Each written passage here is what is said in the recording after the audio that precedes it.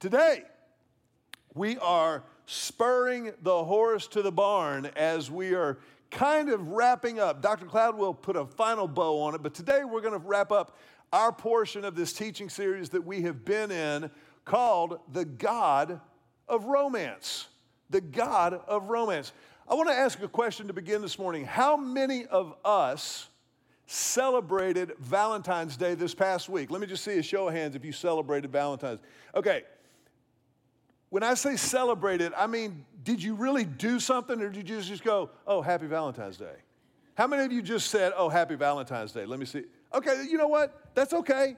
That's okay. This is family. We own that. Julie and I were traveling. We were at a conference all week, and it was not romantic, but we looked at each other and said, happy Valentine's Day.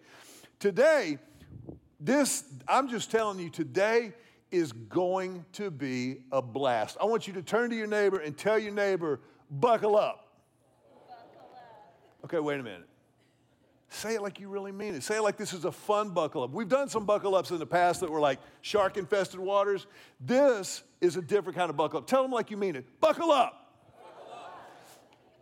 When I was a child growing up in Houston, I got invited by a friend of mine to go to an event in the Astrodome. The Astrodome, of course, was the old eighth wonder of the world, and we were going to this event that was a destruction derby. How many of y'all have ever been to a destruction derby where they just run cars into each other? Some of y'all need to get out more. This is a night of culture. When you go to a destruction derby, cars running into each other. This was before monster trucks. This was back when Moses was a baby.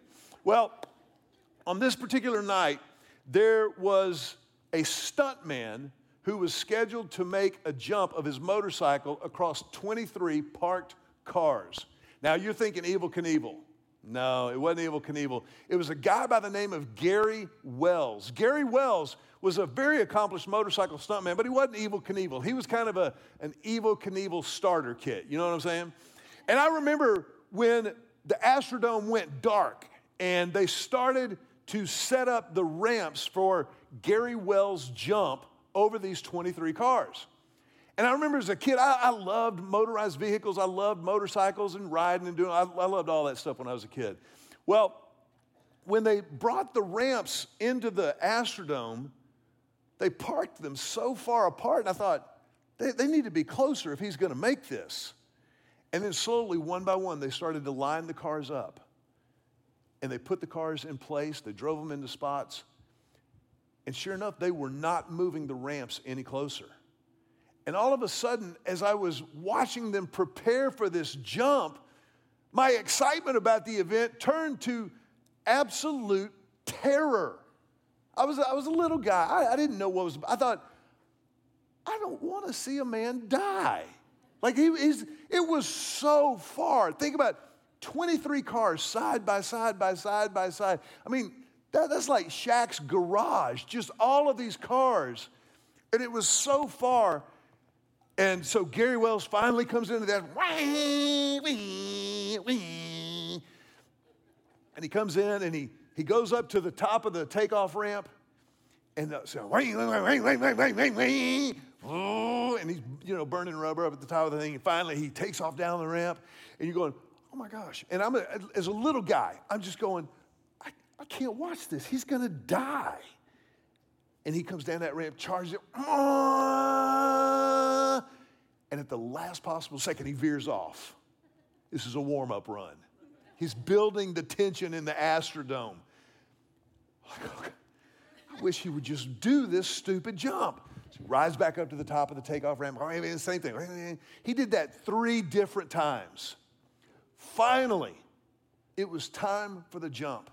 And Gary Wells, at the top of the ramp, takes off down the runway, speeding, shifting gears, gaining speed. He hits the top of the takeoff ramp, and I couldn't watch. I could not watch this stuntman splatter all over the Astrodome. And so I put my head in my lap like this. And I heard the engine as it whined at a high RPM in the air, whang, as he took off. And then he hit the landing ramp perfectly. The Astrodome erupted. And I barely saw him just make his way out the end of the Astrodome tunnel because he had made the jump. Some of you are going to feel like this sermon is a stuntman jump. When I tell you today that we're going to talk about sex in church, some of you are going to say, Mac, please don't do this. Please don't, please, Mac, this is too far. No, don't do it. But I'm going to tell you something. Because of Scripture, because of who God is, we are all going to make this leap. We are all going to survive this sermon. Not only are we going to survive this sermon, I believe with everything I have, God wants to use this sermon to cause us to thrive, to cause us to grow closer to Him, closer to each other, and to understand, to celebrate, and to live out an appropriate, God-honoring theology of sex. Now, some of you may think, theology and sex, Mac, that's a contradiction in terms. Have you lost it? Absolutely not. As a matter of fact, I want you to turn to your neighbor and tell them with a smile on your face. Hopefully it's somebody you know, but if not, you can still tell them this. God is pro-sex. Go ahead, tell them right now. How do I know God is pro-sex? Well, I know it from Scripture, but I also know it from creation. God made us. He placed within us this desire, this drive. When God made Adam and Eve, and the Bible says they became one flesh, it's not like God was surprised.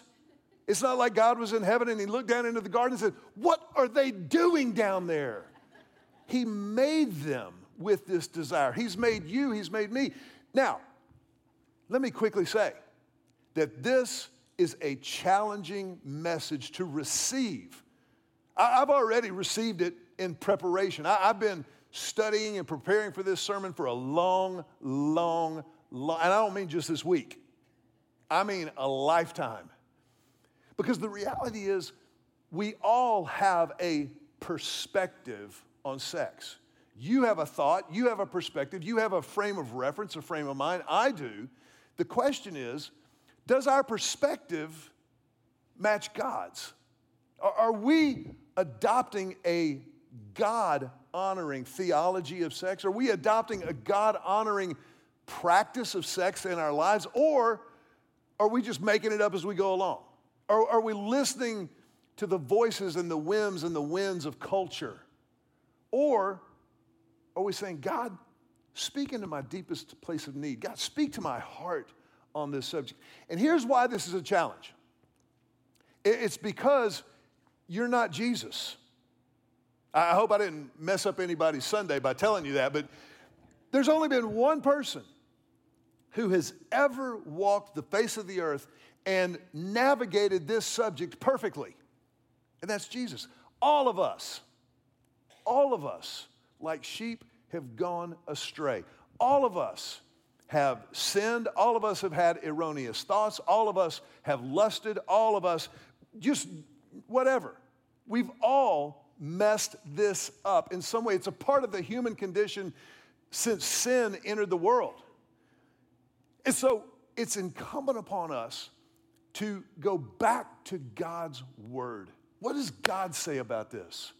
Is it something to just be tolerated, or is it something to be celebrated? You see, the gift of sex is not a desire to be denied. It is, in fact, a God-given gift to be guarded. It is a present to be protected and promoted within the confines of covenant marriage. One man, one woman, one life. That's God's plan. That's His design. That's His desire. Throughout the pages of Scripture, God celebrates this plan over and over and over and over and over and over and over and over and over and over again. Some of you are thinking, man, I want to get into some Scripture memory right now. Well, we're going to today. We're actually going to read a good bit of the Bible today. But I want us to begin with a foundational baseline passage from Hebrews chapter 13, verse 4. Hebrews 13, verse 4 says this: marriage should be honored by all, and the marriage bed kept pure. Marriage should be honored by all, and the marriage bed kept pure. Here's really the essence of the message on sex biblically. Sex is good, but it is not God. Sex is good, but it is not a God or an idol that we can build our lives around. It's good, but it is not God. Sex can gratify, but it cannot satisfy. Sex can gratify our urges, our desires, our drives in the moment, but it will never satisfy at a soul deep level by itself. I love this one. Sex can season our lives. It's a great seasoning, but it cannot nourish our souls.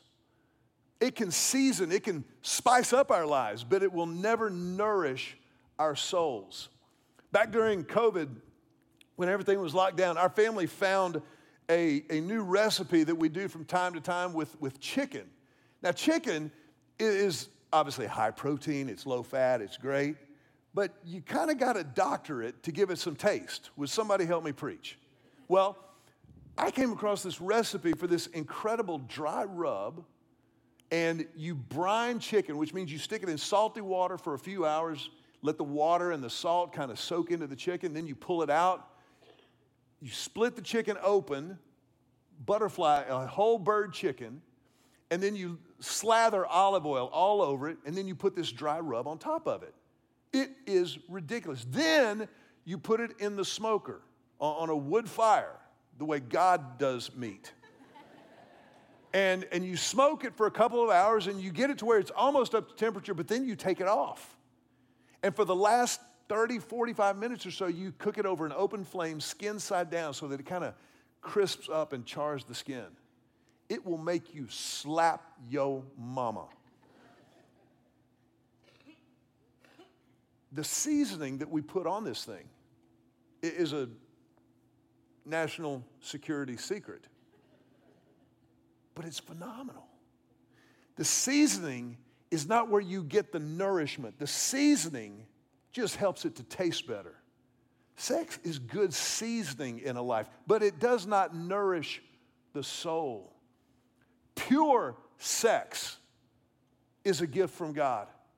That's what we're looking for. That's what we're aiming at as followers of Christ. Pure sex changes our perspective. Pure sex changes our perspective from selfishness to serving.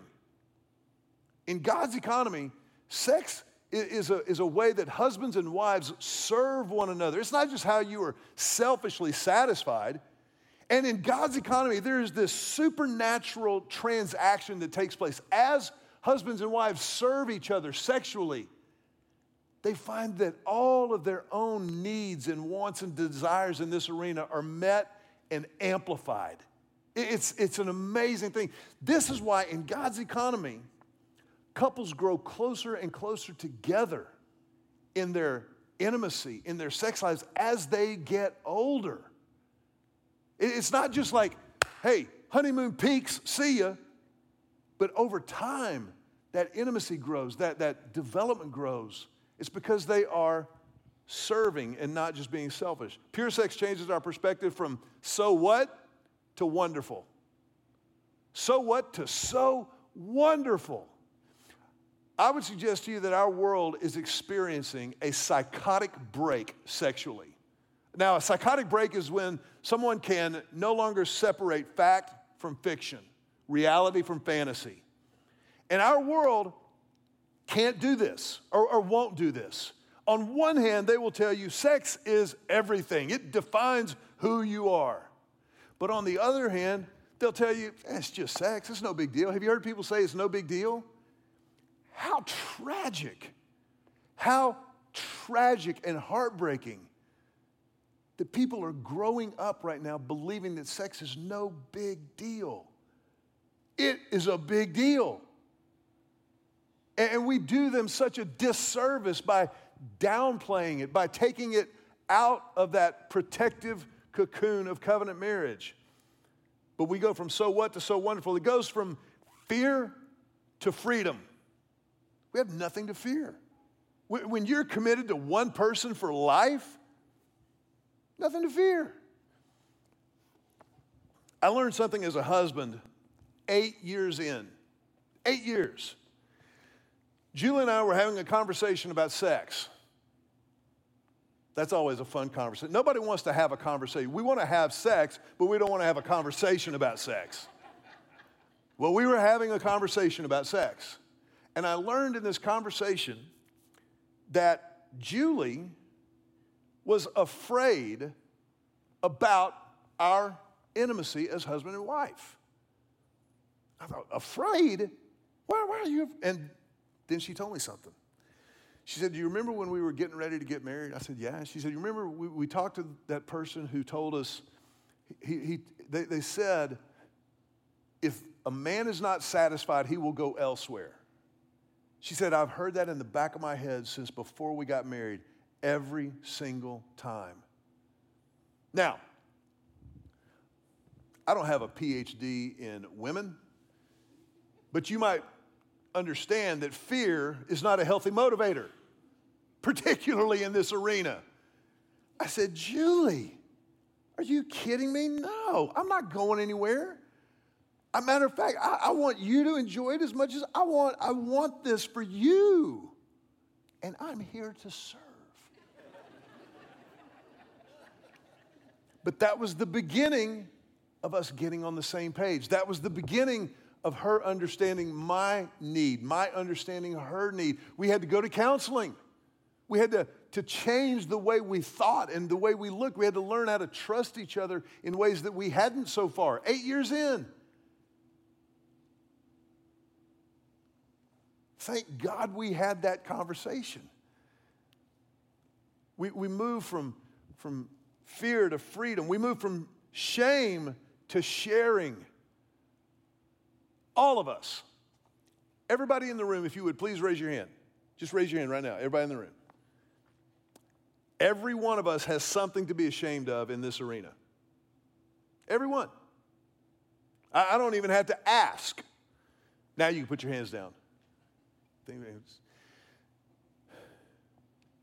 But do you understand, in the gospel of Jesus Christ, the good news, God says, I will remove their sin from them as far as the east is from the west, and remember it no more. In Christ, there is no condemnation. There is no shame. In Christ, we move from shame to sharing. The Bible says in Genesis chapter 3, when sin entered the human condition, infiltrated the heart of Adam, the heart of Eve, what did it say? It says that before that, they were naked and not ashamed. After that, they were naked and ashamed. And probably the most tragic moment in all of Scripture. God, the perfect Father, came into the garden in the cool of the evening looking for Adam and Eve. And he called out, Adam, Eve, let's take our evening stroll. And the Bible says they were hiding from God. They were hiding from the one who gave them life, who gave them love, who gave them each other, who gave them hope. They were hiding from all of that because of shame. Because of shame.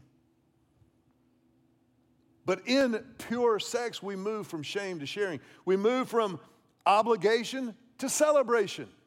It's no longer an obligation. All right. No. This is a celebration. And we move from bargaining to blessing. Have you ever felt like you had to bargain for sex? Tell you what, if you do this, then I'll, that's not godly. As husband and wife, we look for opportunities to bless one another. Remember last week we said that in marriage, in God's economy, marriage is marked by sacrifice and submitting. Submitting to each other out of reverence for Christ. I submit to Julie. She submits to me out of reverence for Christ. As a husband, my love is marked by sacrifice, like Christ loves the church. And so we keep all of these things in mind, particularly when we come to this physical, spiritual, emotional, psychological expression of intimacy that is pure sex. The Song of Songs is an entire book of the Bible. There are only 66 books in the whole Bible. Of all the books that have ever been published, that's not many. And yet God made sure to include an entire book devoted to the subject of marital, sexual intimacy. Some of you have never read Song of Songs. Some of you are thinking, I'm going to now.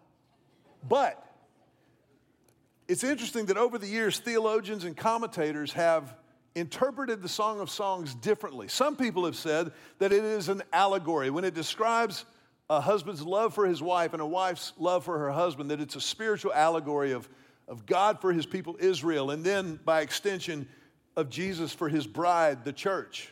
And I understand where that comes from. I just categorically disagree with it. You cannot read the Song of Songs as it is written as anything but an expression of the celebration of marital intimacy between husband and wife. And I want to share with you just a few verses from Song of Songs. I had to kind of pick and choose which ones to share in church. Some of it's, whew. But remember too that the Song of Songs is written as an alternating poem between the groom and his bride, and with periodic interjections from their friends at the wedding party. We're going to begin in Song of Songs chapter 4, and I'm going to go into chapter 5. The context of this passage is the wedding night. They have courted and dated and gone through the engagement process. They've had the ceremony and the wedding, but now this is husband and wife coming together to consummate the marriage. It begins with the husband. Chapter 4, verse 1 following. He says, "How beautiful you are, my darling. Oh, how beautiful. Your eyes behind your veil are doves. Your hair is like a flock of goats descending from the hills of Gilead." This is a silver-tongued devil, isn't it? Men, I would encourage you to take the principles in this passage and find your own words. Don't go with goats. Your teeth are like a flock of sheep just shorn, coming up from the washing. Each has its twin. Not one of them is alone. She has all her teeth, and he likes it. But watch this. Your lips are like a scarlet ribbon. Your mouth is lovely. Your temples behind your veil are like the halves of a pomegranate. Your neck is like the Tower of David, built with coarse. This is a woman who is proud in her femininity. She's standing tall. On it hang 1,000 shields, all of them the shields of warriors. This is a necklace around her neck. Your breasts are like two fawns, like twin fawns of a gazelle that browse among the lilies. Until the day breaks and the shadows flee, I will go to the mountain of myrrh and to the hill of incense. You are a garden locked up, my sister, my bride. My sister means my friend. I loved you as a friend before you were my bride. You are a spring enclosed, a sealed fountain. You are a garden fountain, a well of flowing water streaming down from Lebanon.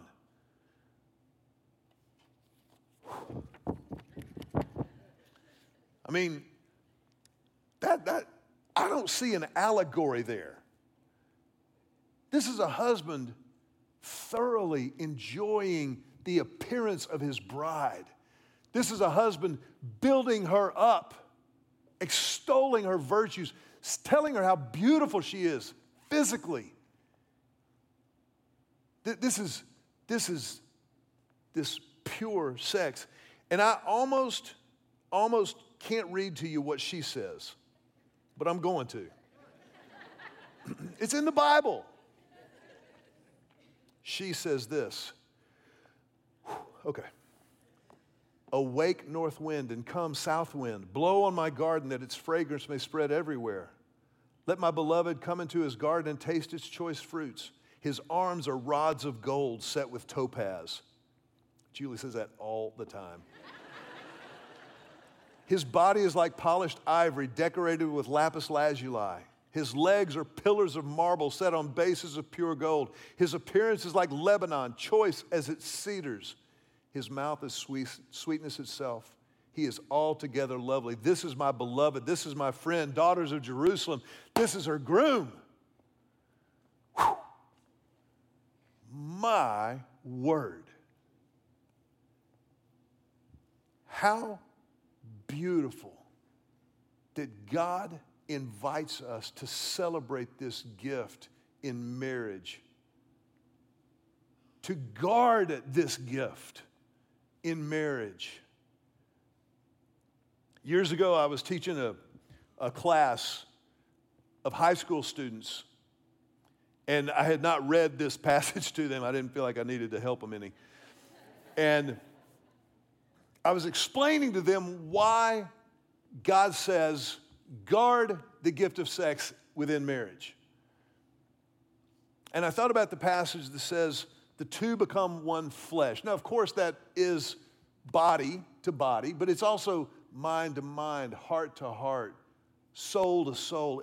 That's why the verb is to consummate the marriage, because it is the consummate act. It consumes every part of who we are.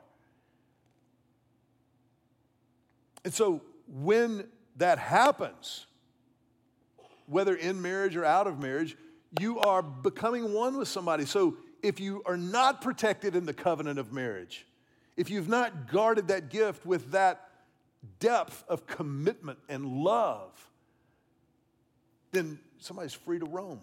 They're free to check out, and it hurts. It's the two become one flesh and then no more. That's why it is so profound. Pure sex. The gospel of Jesus Christ just expands this idea. 1 Corinthians chapter 7. I'm going to encourage you, let me finish the whole passage. Let me finish the whole passage. 1 Corinthians 7, 4 and 5 says, the wife does not have authority over her own body, but yields it to her husband. In the same way, the husband does not have authority over his own body, but yields it to his wife.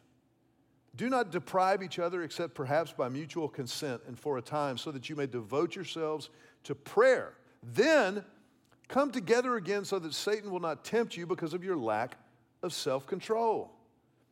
If you both decide we're going to fast sexually, we're going to hold off for the purposes of prayer for a set period of time, great. But make sure that you set an appointment for coming back together.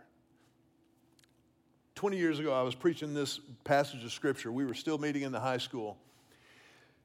And I finished the last sermon of the day, and, people walking out the door. Some people are like, man, that's a great sermon. People are like, Pastor, thank you.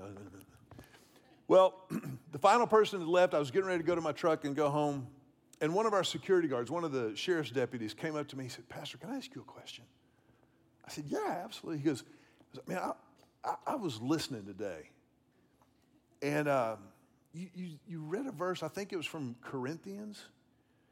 And he pulled out the little pad in his pocket and a pen. He goes, can you tell me exactly what that passage was? Because my wife is never going to believe that's in the Bible. I said, yeah, I got you. But we have this gift to give one another. Here's the application. This is it. No matter who you are, no matter where you are, for all of us, as human beings created in the image of God, pursue pure sex. pursue pure sex. It's not enough to just say, don't do this, don't do that. So many of us, especially those who maybe grew up in the church, were told, no, no, no, no, no, no, no, no, no, no, no. Oh, you're married? Go have fun. It's like, what? We have to paint a picture of what God is for and not just what we're against. We have to tell the next generation, this is why you wait until you're married. And your school's going to tell you you don't have to wait, you can't wait. You are not an animal. You have a choice and a mind that God has given you. Use it and protect and guard this gift. We have to paint that picture. Pursue pure sex. We're going to make this last part kind of interactive. Here's what pure sex means. P-U-R-E. Give me a P. P. Passionate. Pure sex is passionate. Read the Song of Songs. Sex is both thermometer and thermostat. It tells you the temperature of the relationship, but also helps to set the temperature of the relationship. If it's not passionate, if both husband and wife are not thoroughly enjoying, then figure it out. Maybe you need to see a Christian counselor. Maybe you need to talk to someone. And it may just be a season of life that you're in. Maybe you have small children. When you've got toddlers running around the house, don't you? I know this. When you got toddlers running around the house, you're like, how did they ever get here? I remember I wasn't tired back then. Pure is passionate. You, give me a you. Unselfish. Unselfish. We gladly yield. Now, here's the beautiful thing about marriage in God's economy. This dance of romance is always being figured out. We're constantly learning each other. 31 years I've been married to Julie. We're still figuring out how to have the conversation, how to have that dance of romance. But we're learning that unselfish works better. There are times when and this is going to happen more often than not. The number of times that a husband and wife will both be in the mood at the same minute, that's just funny. Sometimes it happens, and man, when it does, capitalize. But when it's not the case, talk about it. Man, I'm so attracted to you, but I'm so exhausted. And in those cases, okay, fine. But see you tomorrow, or the next, or maybe it's, hey, how you doing? Yeah, no. That's okay. That's okay. As long as you affirm your spouse, you affirm the marriage and the relationship and your desire for one another, it's okay to say no. But you learn how to give and take in this dance of romance. It's unselfish. R, give me an R. R is regular. Regular. Well, what does regular mean? I don't know. Figure it out. One woman's regular is another man's exhaustion. Regular for you, you got to figure that out. And again, there will be seasons in life, in marriage, but regular. And then E, give me an E. Exclusive. It's exclusive. There are parts of marriage that are shared only by husband and wife. And I don't mean just the act itself. I'm talking about the information, the intimacy. There are parts that you don't talk about with other people because this is exclusive. There is an intimacy and a transparency in a God-honoring marriage, in pure sex, that can never be compromised. It's exclusive. It is. biblically, one man, one woman, one life. That is celebrated throughout the Bible. Genesis to maps. An entire book of the Bible devoted to it. There is not a single exception that is biblically endorsed or celebrated. Not one. The number of linguistic and theological gymnastics that you have to do to get there is invalid. But within that, game on. Now, I said something earlier that I know has popped up in your mind, like it has mine throughout this sermon. Man, we've all messed up. We've messed up with erroneous thoughts, maybe hurtful words or actions, maybe pornography, maybe lust, maybe even sexual sin itself, adultery, whatever the case might be. But never, ever, ever forget who Jesus is. 2 Corinthians chapter 5 says, therefore, if anyone is in Christ, he is a new creation. The old has passed away, and behold, the new has come. In Christ, we are a new creation. In Christ, you stick a stake in the ground from this moment forward and say, I am new in Christ, and I will walk in Christ in this arena and every other. New. The old is gone. God says, I remember your sin no more. You confess it and repent, I will remember it no more and remove it from you as far as the east is from the west. That's who God is. That's what God does. He is the author of new. I want to ask you to bow your heads for just a moment.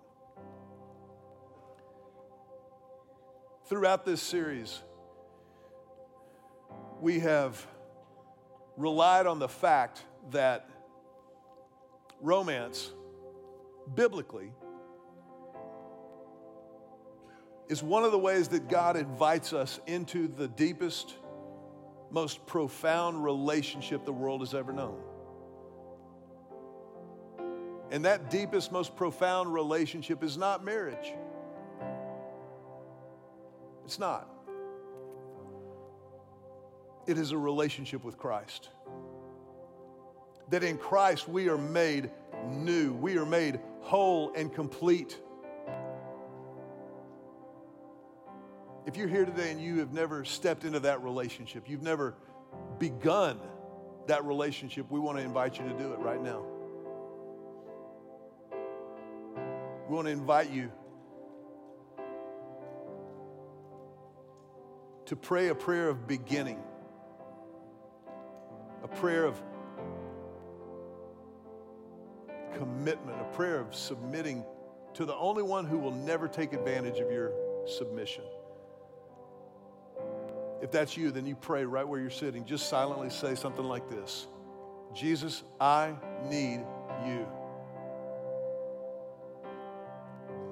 I confess my sin to you, all of it, holding nothing back in order to receive your forgiveness, your amazing grace. In this moment, you are now my Lord and my Savior. And in exchange for your life, I will give you mine and follow you from this moment forward. Lord, I pray this prayer in your name.